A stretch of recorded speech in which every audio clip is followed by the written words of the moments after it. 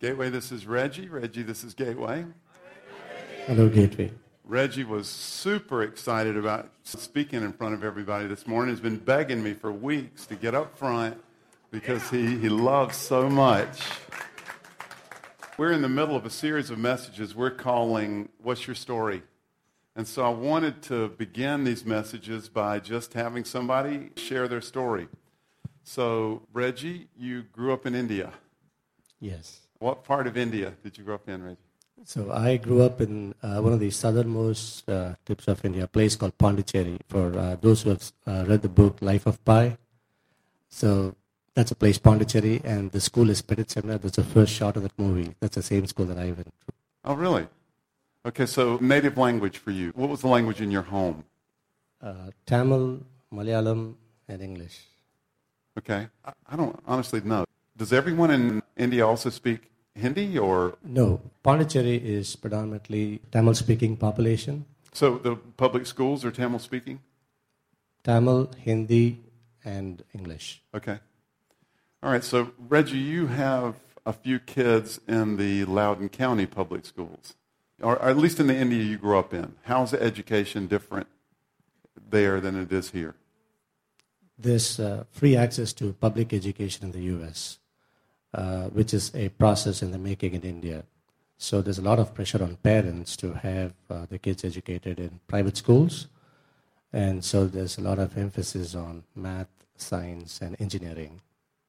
So a lot of kids get educated in private schools? Yes. Are those sectarian, like Catholic schools? Or are they government schools? Or the private enterprises? Or what Most are they? of them are, private schools are from Catholic and some Hindu institutions. Okay. Public school is not compulsory. They are in the process right now. So parents who could afford to put their kids in private school, there's a lot of pressure on kids to do well in math and science.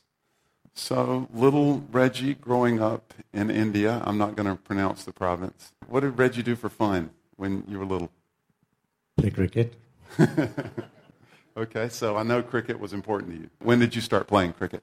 I started playing cricket from the age of 8. Huh. How do you start playing cricket in India? I mean, are there cricket fields everywhere? Or? Any open piece of land, you could just go and play. Cricket is fairly similar to baseball, except in baseball you have a strike zone. In cricket you have something physically called wickets, 3 sticks in the back. So that's a strike zone, which is the equivalent in baseball. I'm still going to come watch sometime with you and let you explain because I don't get it. So you played for years. Yes. And had considerable success with cricket. What was your favorite memory from your years of playing cricket? So I grew up in a single-parent household. It was my mom and my sister. So cricket ground was a place where I expressed myself, both the good and the bad. So from a very young age, Both the good and the bad, you said? Definitely, okay. Yes. So growing up playing cricket, with friends and neighboring kids, it was fun, but at the same time, a lot of trouble for my mom picking up fights with kids because I hated losing. So my mom realized that I was fairly up to no good. A couple of years later, I was selected to play for my state. And for the first time, she heard it on the news that I got selected to play. And that's when she believed, okay, this guy could do something in life. She heard it on the news because you didn't tell her. No, I didn't tell her. Okay. Why would you not? Just curious. She won't believe me. So she said, all right. All right. And the second time was when I played in front of Sudha at Haverford University in Pennsylvania. Huh. Okay. So a few weeks ago, Reggie, I talked about the importance of, in our story, of being spiritually curious. How important spiritual curiosity is for us figuring out our own story and unwrapping our own story and hearing the story of others and connecting with other people. In fact, we talked about Jesus in the New Testament. He asked over 300 questions. We don't usually think of Jesus like that. And some of those questions are rhetorical. Some of them were confrontational, but many of the questions were just spiritually curious questions. What's your story? What's in your heart? What do you believe? After the message, you came up to me. You'll never do that again, I guess. and told me you appreciated it, and you told me about a spiritually curious encounter that you'd been able to have with someone just that week, I think, over the phone. Is that right? So do you mind sharing this? So to most of you who know, I have a small IT consulting company. Right now it's more in the staffing mode. We do a lot of staffing. So a client of ours was asking for a project manager for one of the projects, and we did recruit a good candidate. We had a few of them lined up. And we presented this candidate for this opportunity, and he was scheduled for an interview. The interview was slated 2 days later after we presented, and the guy did not take the interview. He kept postponing it a few times. So one of my staff told me that, he's just giving us a runaround. So I picked the phone and called him, and then he didn't pick my call, and then we started texting back and forth. So I said, I understand you're fairly serious in your work, but if you're interested, we could go with the process of this interview, and you could possibly get this job. And then he said, why don't we call at 5:30? So I just waited for his call, and we started talking. I could sense that he was not very happy, or he was kind of sad. So I started engaging him in a conversation, and he said that his mom passed away a couple of weeks back, and that he was in the process of losing his house in Boston. And so I understood it was fairly critical. So I said, what do we do in a situation like this? I have a job for you. You don't have a job. And I realized that you are going through a pretty tough phase in your life. So how do we go about this? He said, Reggie, I could possibly take this interview 3 weeks later. That's the week of October 12th, from tomorrow. And this was 2 weeks back. And I wasn't sure. More often than not, client would say, no, you know what, Reggie, let's go for the next guy. So I told my client that he's not ready to take the interview right now because he's going through some personal situation. And I didn't divulge anything to my client, and they were more than willing to accommodate and said, okay, we'll wait for a couple of more weeks. It never happens that way. So I started talking to him again. I said, so I understand you're going through quite a bit. No words that I speak are going to be comforting enough, the loss of your mom and you're on the verge of losing your house. But I could possibly pray for you. This is a job phone conversation. It's a job phone conversation. So he shared all of this stuff with you. Yes. And now you say, well, I could possibly pray for you. So okay. He said, well, you can try. And so give it your best shot, right? So okay. I told him that I believe in the living God, and, win or lose, at least you'd be saved. There's a strong possibility that you would come strong in all of this. And again, he said, I just hope so. And 2 days, that is Thursday, I did call him. Of course, my intention was to have him take the interview, which was on Monday. So I asked him how things are, and he sounded a lot cheerful. So I said, do you think it's time that we give a thank you note to God? He said, absolutely, yes. That's awesome. Well, thank you, Reggie. All right, so Reggie's going to kick us off this morning. We're going to start by reading Mark chapter 2. Before we read Mark chapter 2, if you have a Bible, I'd love for you to look at Mark chapter 2, or if you have it on your phone, dial up. So before we look at Mark chapter 2, a couple of things. Occasionally, those of you who are part of Gateway will know I like to squeeze in a couple of sermons, and today's going to be one of those days. If you've been a part of church or you've gone to church periodically over the years, you've probably heard someone talk about the incident that Reggie's going to read for us this morning. It's an incident from Jesus' life, and it's a pretty incredible incident. But what it does is it tells us a couple of profound and really incredible things about Jesus. And we can't ignore those, even though we're going to, at the end of today, we're going to dial into what this says about our story. But first of all, we got to look at a couple of incredible things about Jesus, and I think you'll kind of pick up on it even as we're just reading through it. So it'll be Mark chapter 2. We're going to talk about a couple of really incredible truths that this points out to us about Jesus. And then we're going to end up by wrapping back around to our story. And I want you to think about it like this. If you're looking for a theme this morning, if you're one of those kind of people, think about this. We are the color purple. Now, not like the movie, but we are the color purple. So remember that, and we'll get to it at the end. So Mark chapter 2, and Reggie, you got it on your phone? And Reggie's going to read for us verses 1 through 12. And again, let's go old school and stand out of reverence for God's word. Mark 2, verses 1 through 12. And when he entered again into Capernaum, after some days, it was noised that he was in the house. And many were gathered together, so that there was no longer room for them, not even about the door. And he spake the word unto them. And they come, bringing unto him a man sick of palsy, born out of 4. And when they could not come nigh unto him for the crowd, they uncovered the roof where he was. And when they had broken it up, they laid down the bed whereon the sick of the palsy lay. And Jesus, seeing their faith, saith unto the sick of the palsy, Son, thy sins are forgiven.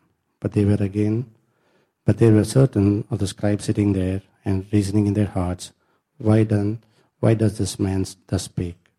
He blasphemeth.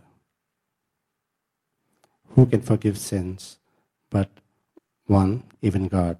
And straightway Jesus, perceiving in his spirit that they so reason within themselves, saith unto them, Why reason ye these things in your hearts? Which is easier, to say to the sick of the palsy, Thy sins are forgiven, or to say, Arise, and take up thy bed and walk? But that ye may know that the Son of Man hath authority on earth to forgive sins.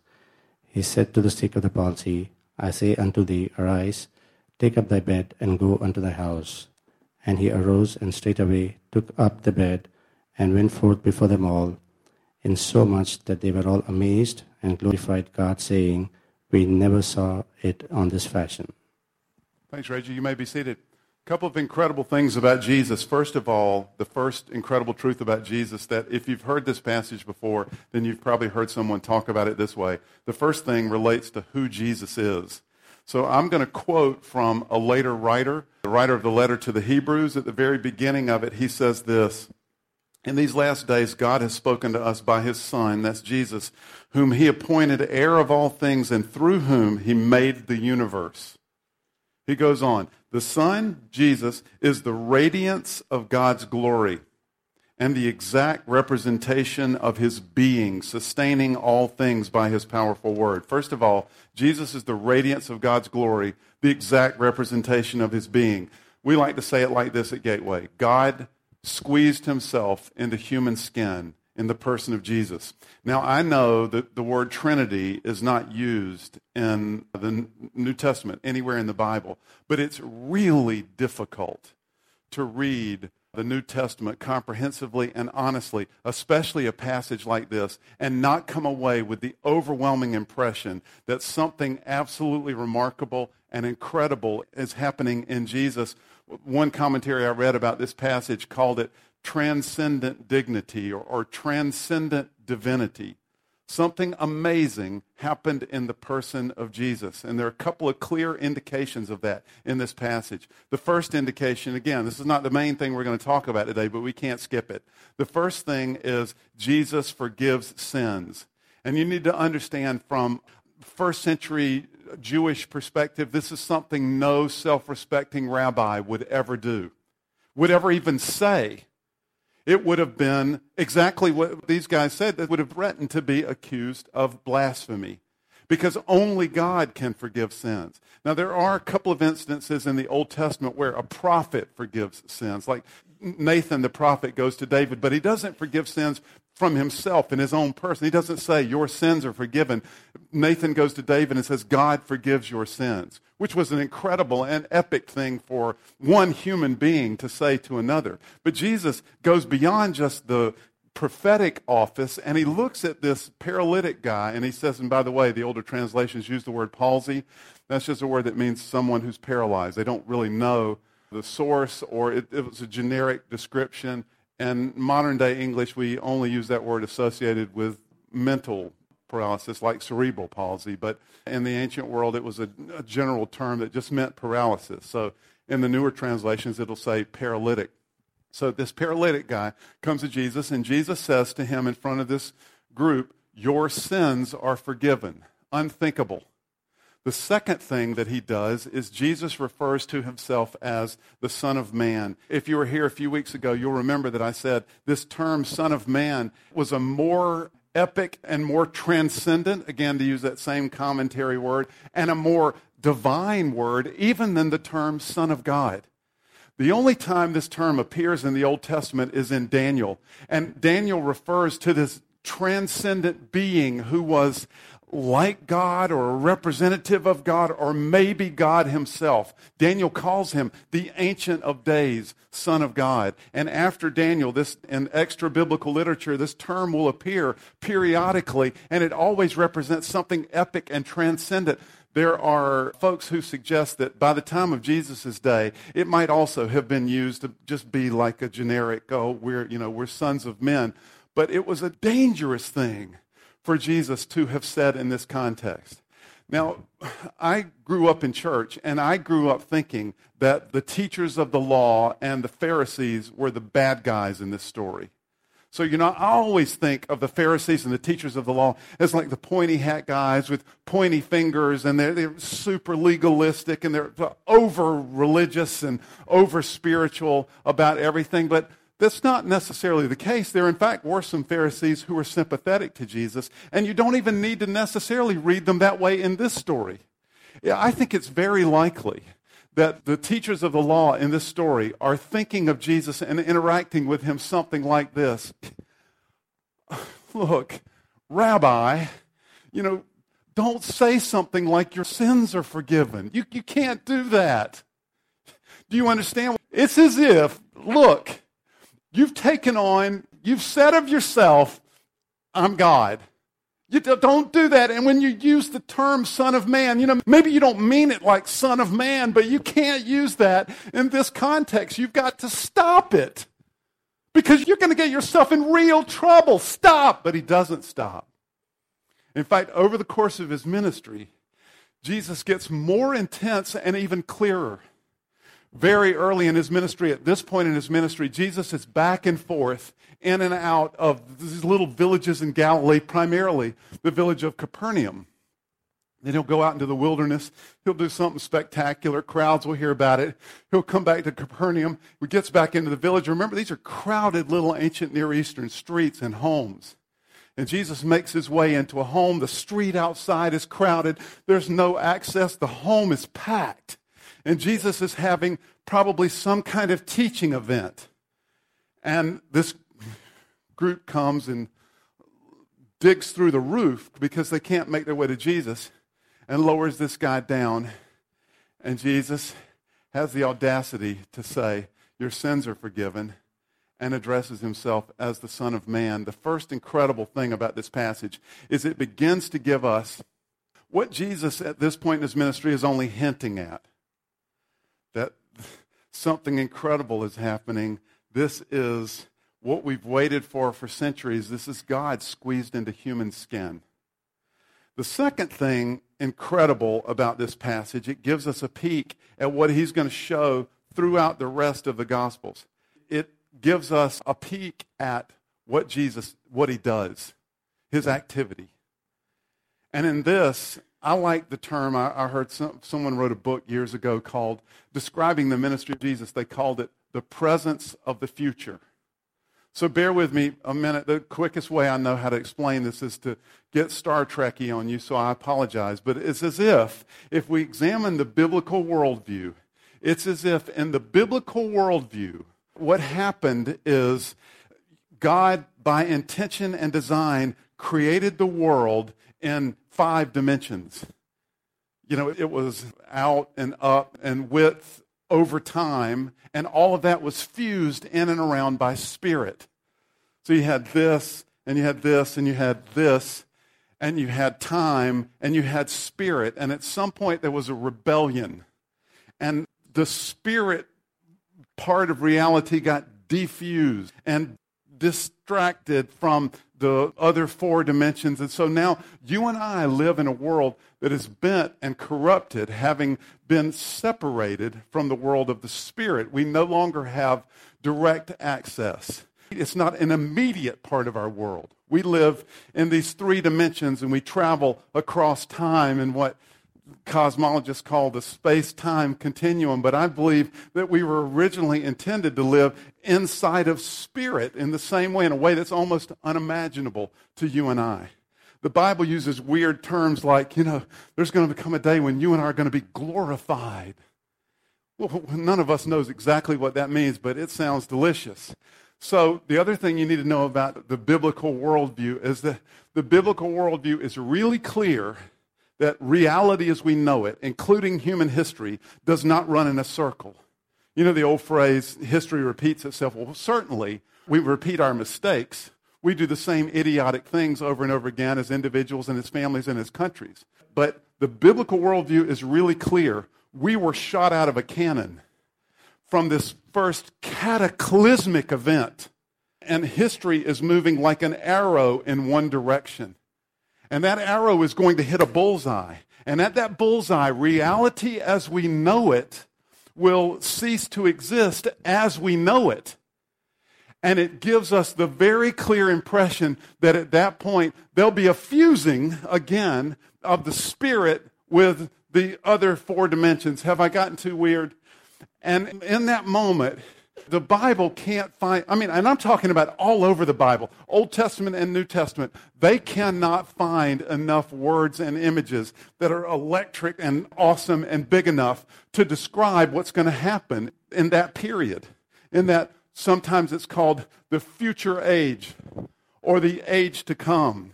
Sometimes that event and sometimes even that period are called the day of the Lord. Sometimes Jesus often would refer to it as the kingdom of God. And one of the things that this story does is it shows us, what? Mind-blowing.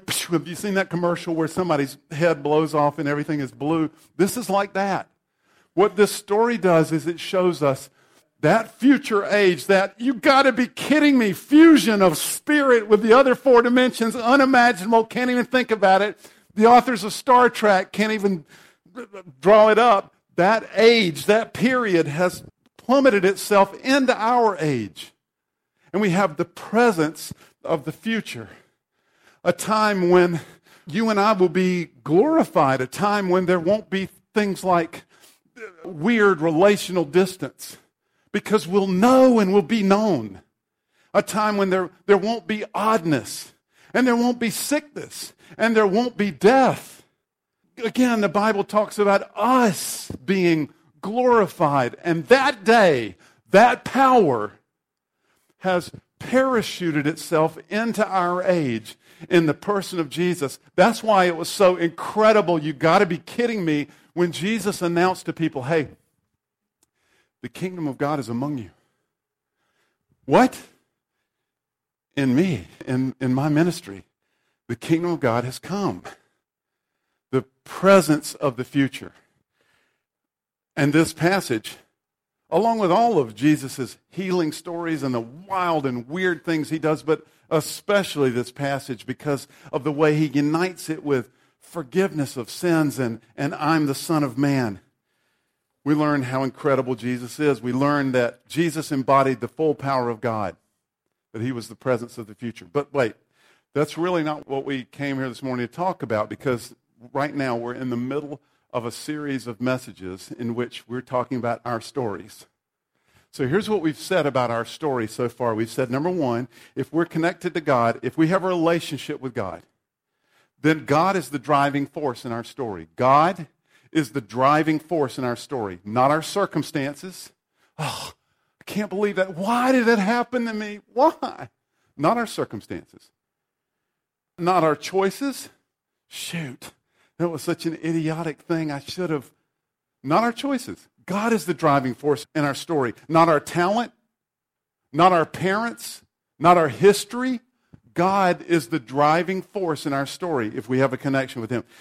And when we really get our minds and hearts centered on this truth, we said it fosters a genuine and attractive humility in us. The second thing is it creates freedom in us, so the pressure's off, because God is the driving force. Secondly, we said about our story, if we're going to connect with God and if we're going to grow in that connection, then it will require us to change direction. We said this is what the Bible calls repent. This will happen in a very significant way at the beginning of our journey with God. And it will happen in lesser ways throughout our journey with God. We'll have to give up on trying to find our meaning, our purpose, and our pleasure apart from God. We'll have to turn our lives toward Him and pursue Him. That's the kind of story we're writing. We're writing the story where we turn away from our own self-salvation projects and we turn toward Him. Third, we learned that the establishment and maintenance of key relationships depends on spiritual curiosity. We have to be brave enough and caring enough to wonder who people are and to want to know what they're about. And we have to treat ourselves with the same curiosity. We're addicted to our to-do list, but we've got to get better at storying with ourselves and with others. Listening, asking good questions, talking less. Fourth thing we learned is that none of us gets to be the person that doesn't have mess in their story. We talked about this last week. Sometimes we act as if these things are a surprise to us. Diane, you are such a mess. Why are you? What, God, why did I marry a woman who's such a mess? And her family is such a mess. Of course, they're not nearly as messy as my family or as I am, because none of us gets to be the person that doesn't have mess in our story. Some of you have heard me say this before, but I will often tell, especially a man when I sit down with some of you, and some of you have heard me say this, and when you venture to say something to me to the effect of, I can't believe how crazy she is. I have never known a woman as crazy. I've never known anyone as crazy. She's nuts. Parentheses, all of our problems are because she's so crazy.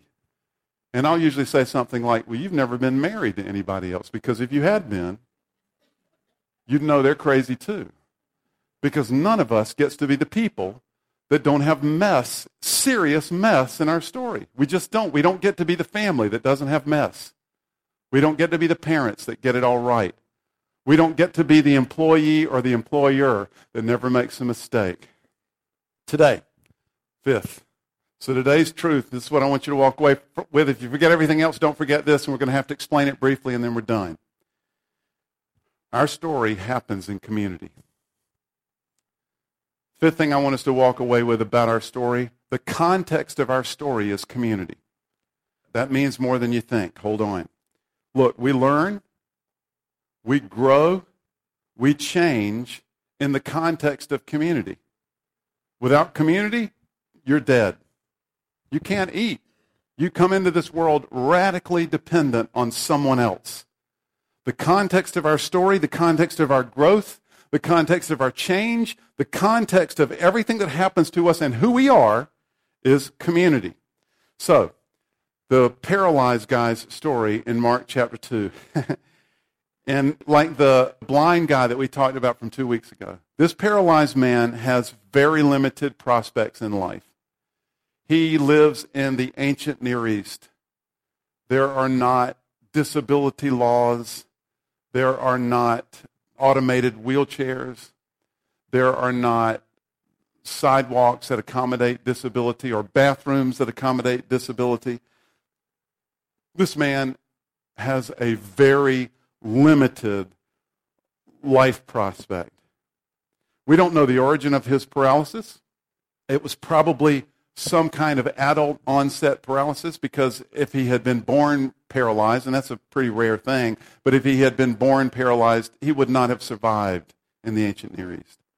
He's probably had some sickness that left him paralyzed from the waist down, or he's had some kind of accident, maybe more likely an accident, that has paralyzed him either from the waist down or perhaps from the neck down. We don't know. But honestly, this man doesn't have much. He doesn't have much to offer.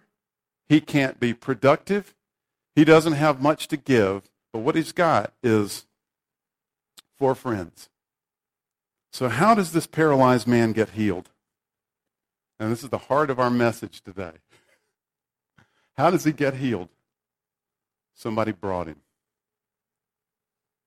He wasn't brought by 4 Roman soldiers. He wasn't brought by 4 wise men from the east.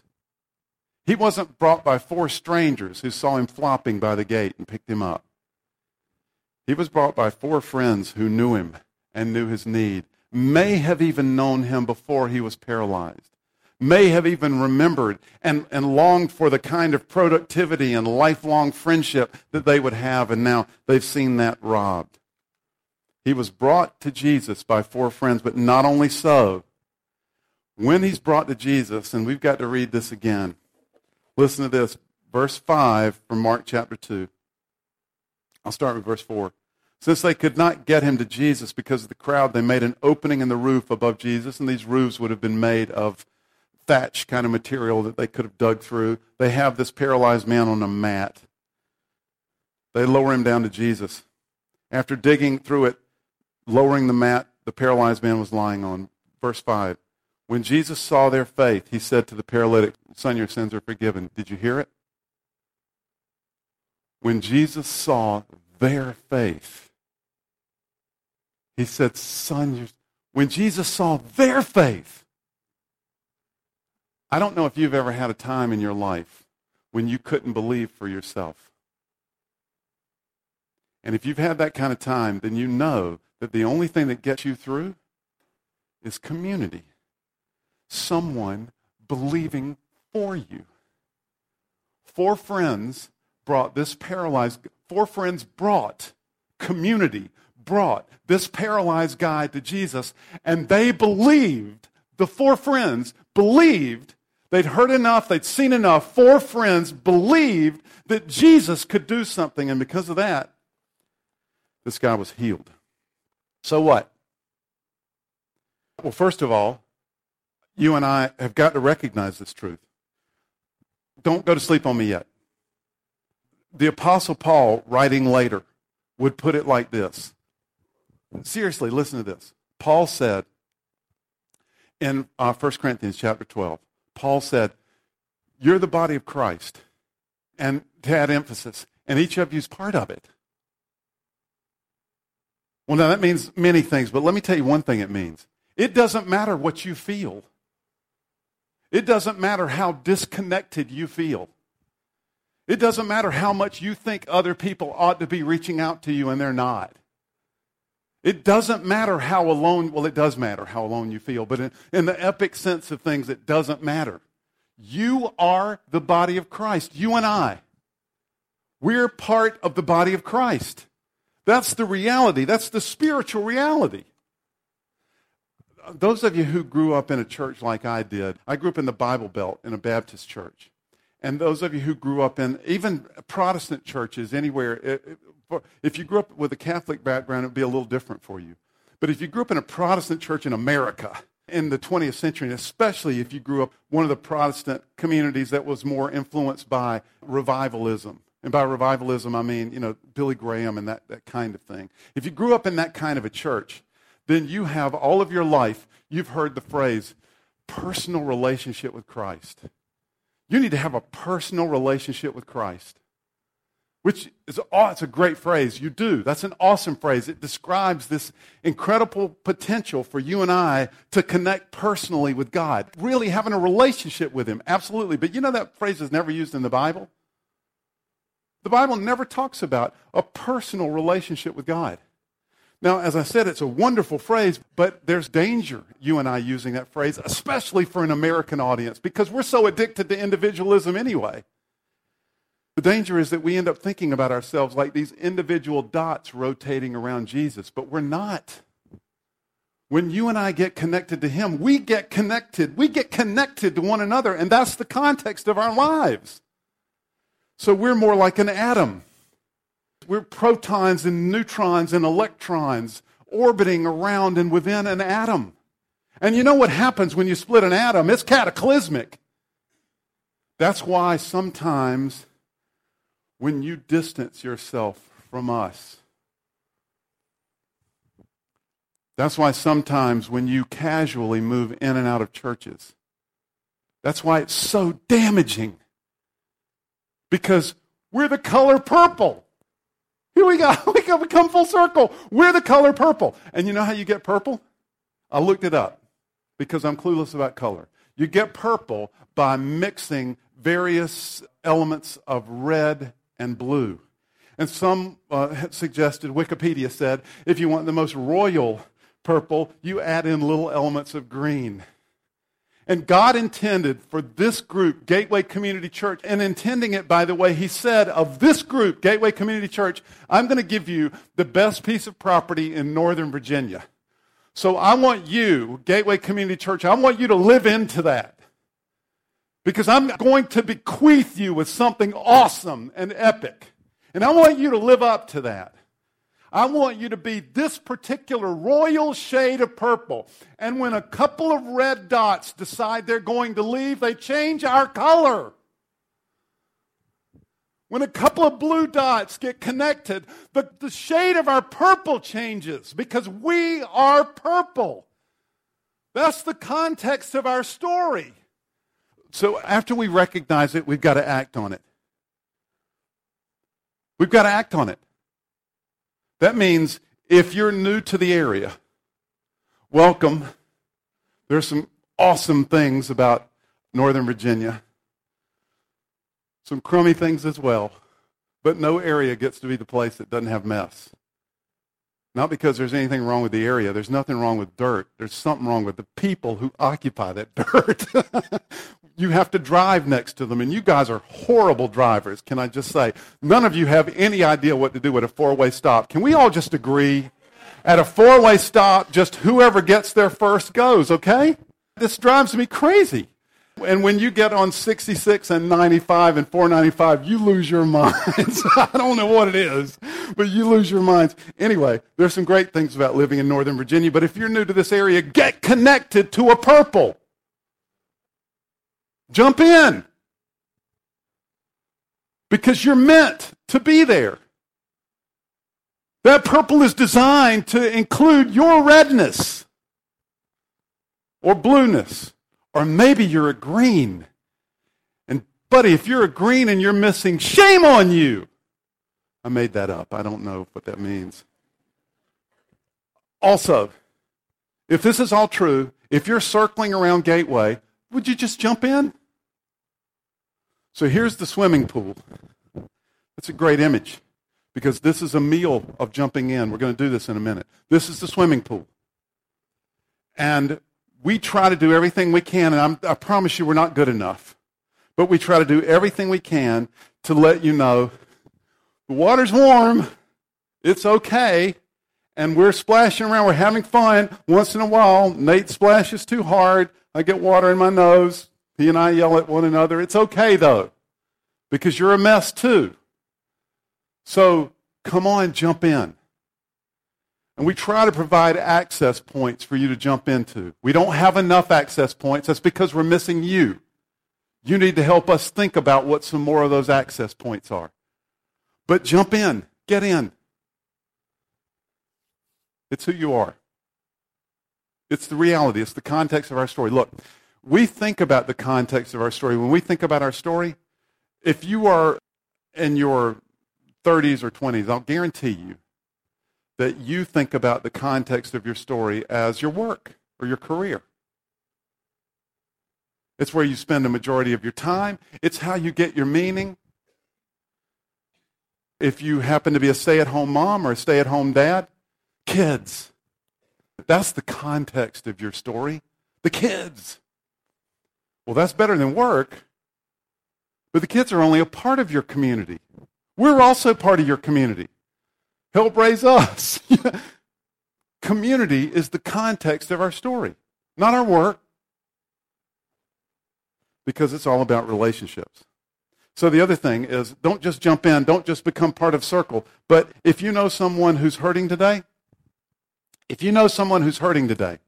go grab a mat, find out where Jesus is, dig a hole, and lower them down.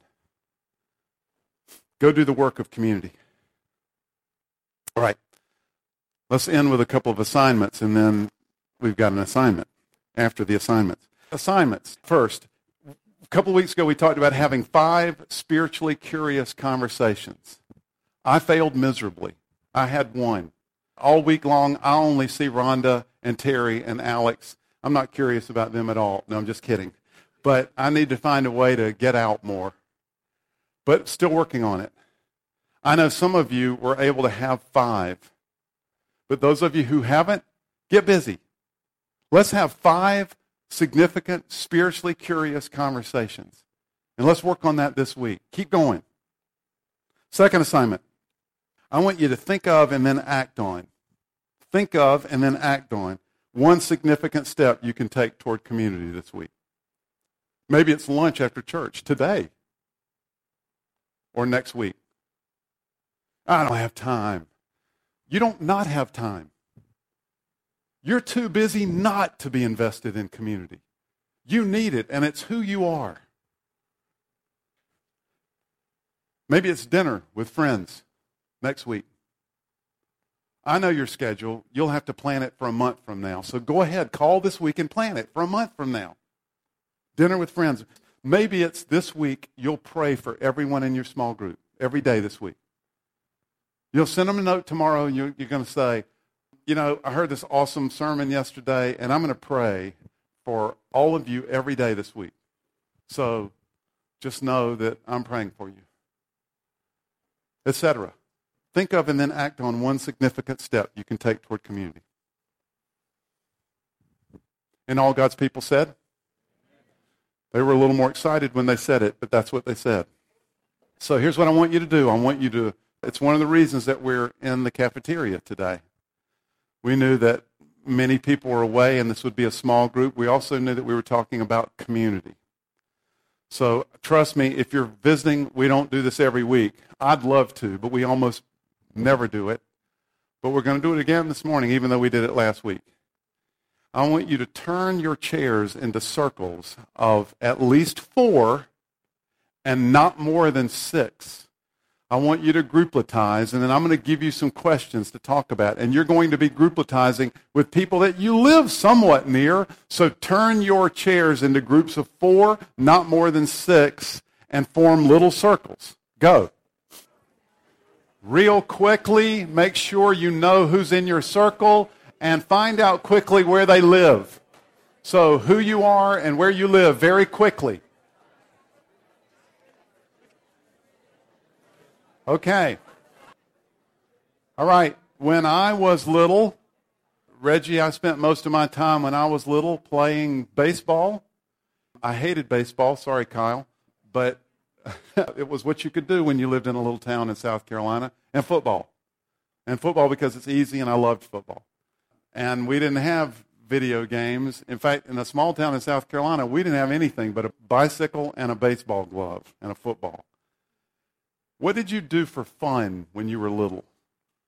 Growing up, what did you do for fun? You've got 2 minutes. So go around the circle and tell what you did for fun when you were little. 1 minute. Okay, wrap it up. We're sitting this morning according to geography. So let's use that. Let's talk about not our spiritual community, which is the context of our story, but let's talk about our geographical community for a minute, our physical community. So what do you like best about your current neighborhood or community? And you define that however you want to. It can be your cul-de-sac or it can be Herndon. But what do you like best about your current, well, not Herndon if you don't live in Herndon, but what do you like best about your current community, your physical neighborhood? Go. Less time, minute and a half. Be quick. 30 seconds. Okay, last comment. Wrap it up. All right. Let me have your attention. What do you like least in your current community? Maybe Lyle and Solon hate the commute, or maybe just generally there's too much traffic, or there are not enough kids, or there are too many kids. What do you like least about your current community? Quickly, go.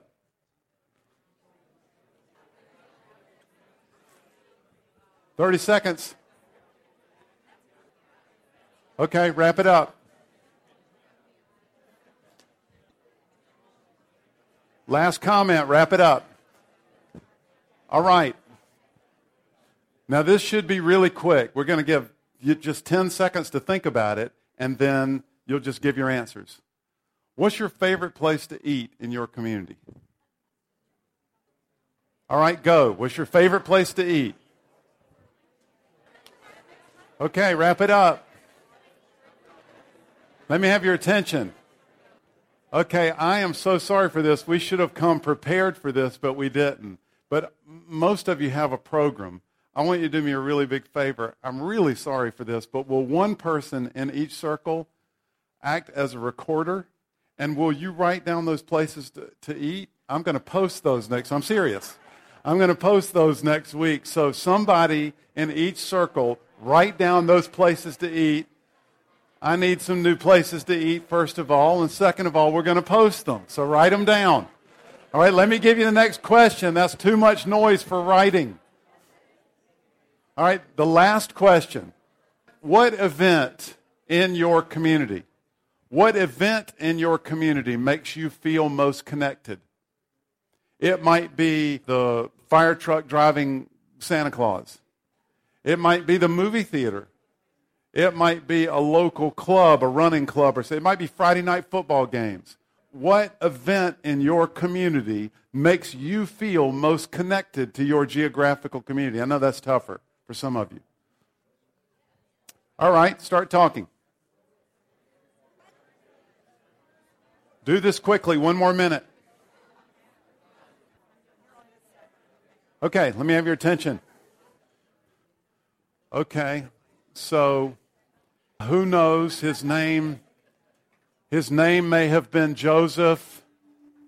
It may have been Alphaeus. Stay in your circle, by the way. It may have been Matthew. It could have been any number of things. But he has some kind of sickness or he has some kind of cataclysmic accident and he can no longer walk. And he has limited use of his arms. And he has no hope. He has no prospects. He cannot be productive. He has nothing. He doesn't have anything to offer. If he was married, he has nothing to offer his marriage. He has nothing except 4 friends. So here's the math of community. If Robbie is taking care of himself, then Robbie is being taken care of by one person. But if Robbie is in real community with Jesse and then my wife Diane, yes, and Rhonda, yes, who I see weekly, if whatever their names are, if Robbie is in community with them, then Robbie has 3 people taking care of him, not 1. The context of our story is community. All right, on the last night of his life, Jesus was betrayed by his community. Okay, there's risk in community because none of us is the person who doesn't have mess. So there's risk in community. But it's what we were made for. So on the last night of his life, Jesus was betrayed. But before that, he had a meal with his best friends and with his community and with the person who betrayed him. And at that meal, it was a Passover meal, and he took bread and he broke it. This is the bread of the Passover meal. And he said, "This is my body broken for you." I bet you that their responses were profound and spiritual and holy. I bet you almost all of them thought, what? What did he say? But we know better. So this is the body of Christ broken for you. Now, somebody is going to come into your circle, and they're going to hand it over to you, and they're going to say, I won't do this yet, but they're going to say, "Brian, the body of Christ broken for you." And then we get to be priests to one another. And Nathan gets to pass it to Alicia and say, "Hey, the body of Christ broken for you." Now, here's the danger in you and I doing this in a circle like this. It's intimate. I realize that. And so for that part of it, honestly, I apologize. But this is an intimate activity, so I kind of don't apologize. The part I do apologize for is there may be someone here this morning who doesn't want to participate. Totally fine. Just let the people in your circle know, I don't think I'll be participating today, and you don't need to explain. If you need to be put on a mat and let down in front of Jesus, you might want to tell your group that. And forget about communion. We won't disturb you. Y'all pray.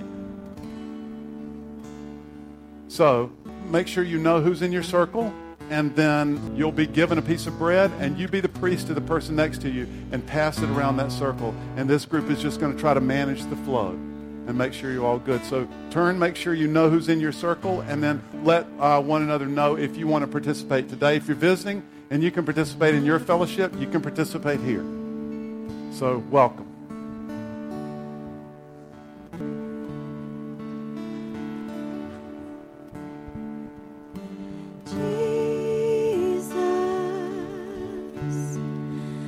Be the center, be my source,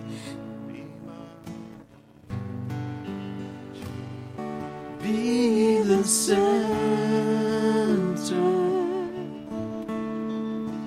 be my soul, be my song, Jesus.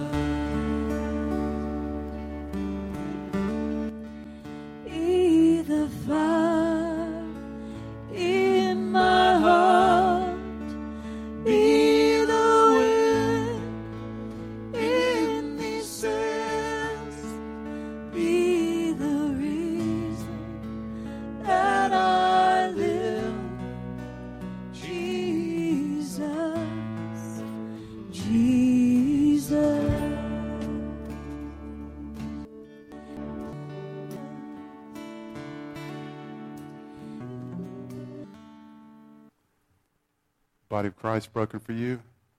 Take it and eat.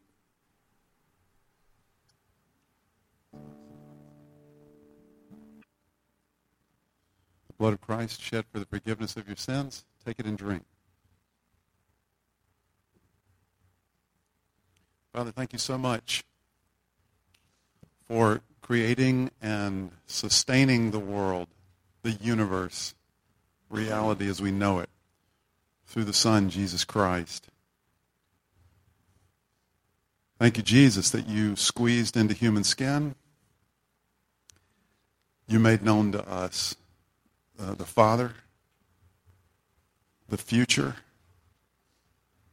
what it means to have faith. Lord, I pray that you would help us to dive in. Give us the strength, the persistence, the courage, the faithfulness to not grow weary in doing good. In the strong name of Christ our Lord we pray. Amen.